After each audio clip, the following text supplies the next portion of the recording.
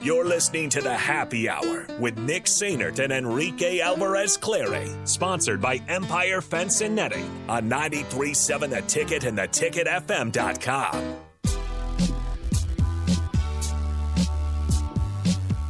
Back here on the Happy Hour, one final time on a Monday. We can scoot that over for you, Strick. That way, oh, thanks, nice catch. That way it just doesn't pull so much. Hands, yeah, great hands for Strick. Dude's an athlete. Nick Rico and Eric Strickland hanging out with you guys. 402-464-5685, the Honda of Lincoln hotline, the Starter Heyman text line. It's time for the crossover. Nathan will be back tomorrow. I don't know if he's. I'd assume he's flying back today. I haven't really talked to him a whole lot. I assume he was crying a lot on Saturday. Yeah, lock of the week was Miami just to beat dismantling Virginia Tech. I mean, it's just come on. That's probably why he hasn't made it back. Yeah. He's just crying. Somebody says on the text line, no flavor of the week. Rico, you're going to like this. I wanted to hear Rico's jingle, My Week is Ruined. We usually do a flavor of the week with Steve, but we didn't do it this week. Trev Alberts, he don't know anything about him. He might win here, have no fear. I wish that I could make him see. Only Rico. He's just the flavor of the week. So we do.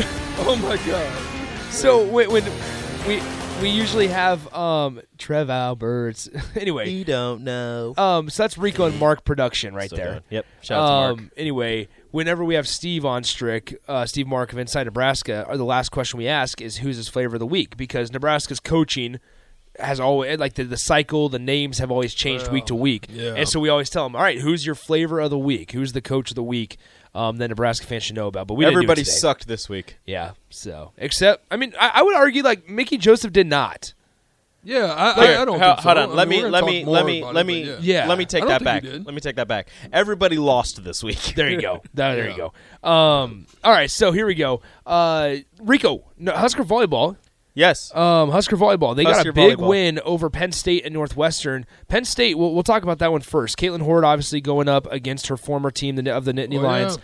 They Tied won her season high with 9 blocks. Yeah. She was everywhere. Her and Lowenstein had quite a few blocks, right? Her and Lowenstein were owning that right side. Batenhorst was chipping in as well. Becca Alec. Everybody up front was chipping in on the block party against Penn State. It was just You know it was what it unfair. is. Yeah, it was a block party. They held Penn State to a .0 I think it was like a .07 hitting percentage, something like that. And it's only like the third time in the last 15 years that Penn State has been held to hitting less than .1.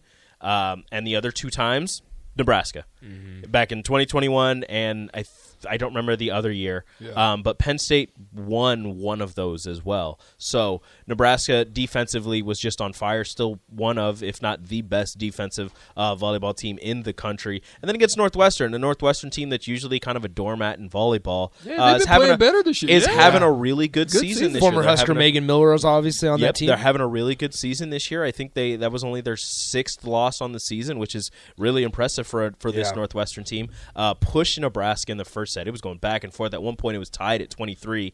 Nebraska kind of ended that. I believe it was Krause and Batenhorst ended that with 2 kills, 1 for each of them, to take that first set. And then the second and third sets were kind of owned by Nebraska for the most part. Becca Alec, I believe she was 6 for 6. I believe maybe 8 for 8. She hit a perfect percentage and had the most kills on the team, as nobody had double-digit kills for Nebraska, but they kind of won going away. So they were distributing the love. Nicklin Hames came back. Her first action since Stanford against Penn State. She had 20 assists against Northwestern. I think she also had 20 assists. So she came right back and got right into the action, got busy and was setting people up left and right. And there is a noticeable difference with her on the court as opposed to Ani Evans or Kennedy Orr. And it's just, the experience that she has and the skill that she has is just that much better than both of them. Not saying that either one of them are bad. It's just that Nicklin Hames is just,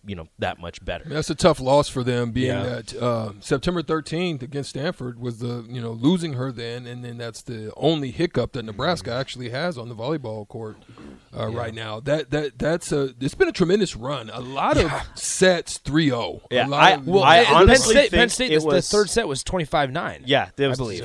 They just destroyed them. Yeah. It was crazy. I don't know what John Cook said to him in the intermission, but they just came out with their hair on fire. It's never good to see anybody get hurt. It's never good for anybody to get hurt.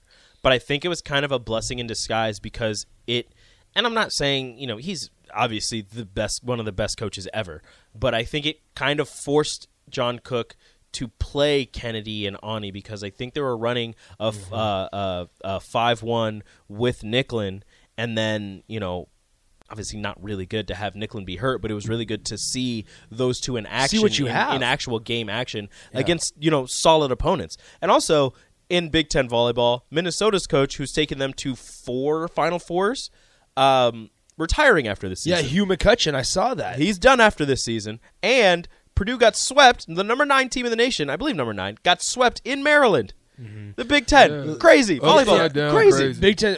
As we put a bow on this here, Nebraska 16-1 overall, 8-0 in the conference.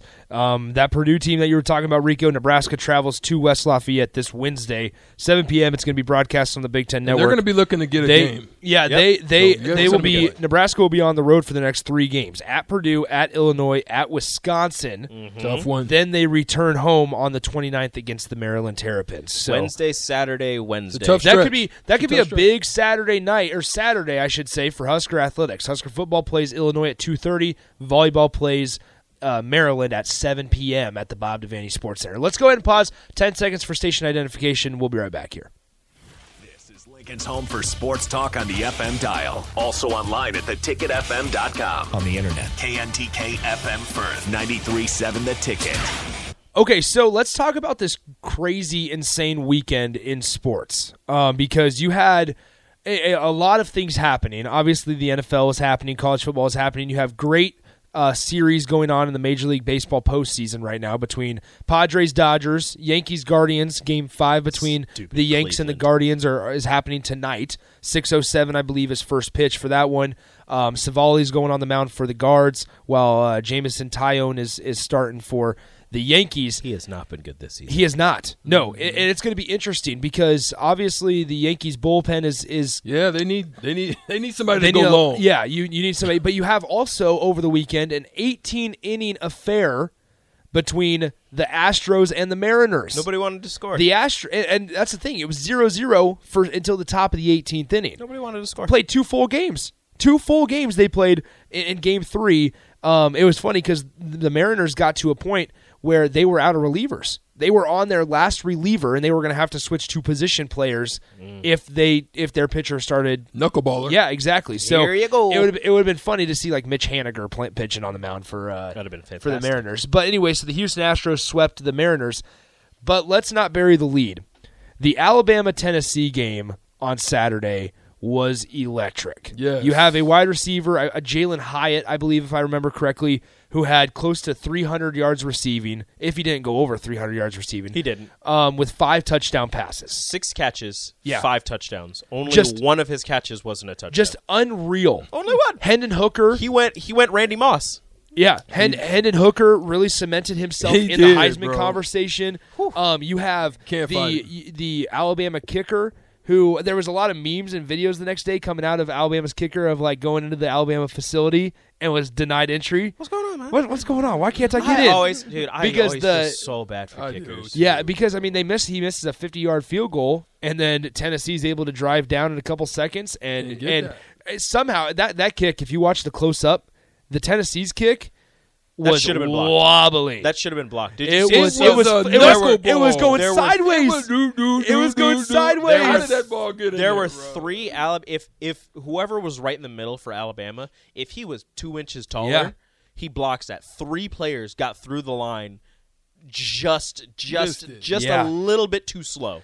But they were on unreal. the other side, like arms up, and the knuckleball just goes past them. Somehow gets there. Yeah, no, it was quacking through the air. I don't know. It was how quacking. I don't know how that thing. I don't know how it made no it. clue how but it made it. I mean, I don't think I would have paid a lot of money to be in Knoxville that night. It made me think Just that see was the- maybe there was something in the ball that I just don't know, made man. Like that Knoxville was wild. They That tore night. down the goalpost. wow. They you tore had down the tons of goalposts and country threw 'em in singers the hanging. river. Yeah, in the Tennessee River. They threw it in the They river? threw the goalposts in the river. They walked them all the way to the Tennessee River, all the way through and- downtown. through downtown, Tossed them in the river. and tossed it in the That's Tennessee crazy. River.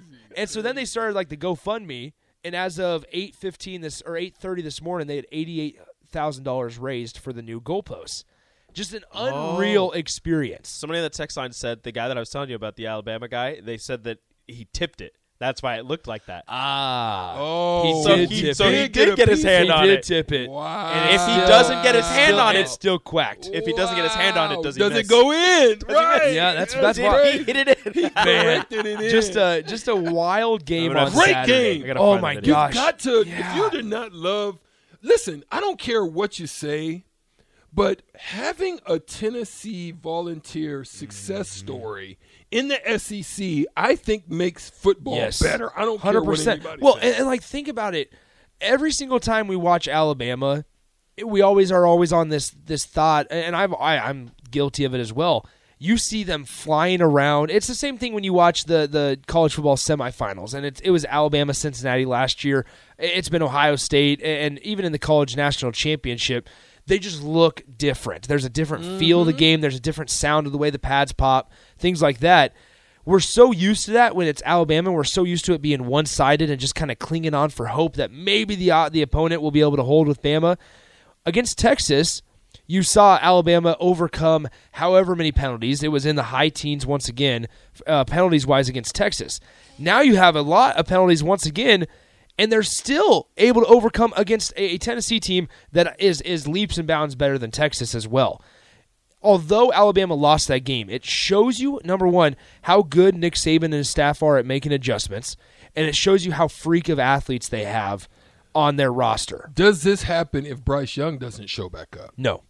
There's no way that No way. game is even the way it Nope. is. I know. I agree. I don't agree. think if I Bryce Young 100% agree. I 100% agree because when you have the backup quarterback Milroe, Milroe. in the game, I keep getting him mixed up with Milton, who's with Tennessee, the former Michigan quarterback. But Milroe does not throw it as well as Bryce Young. He runs it better than Bryce Young, but he does not throw it better than Bryce Young.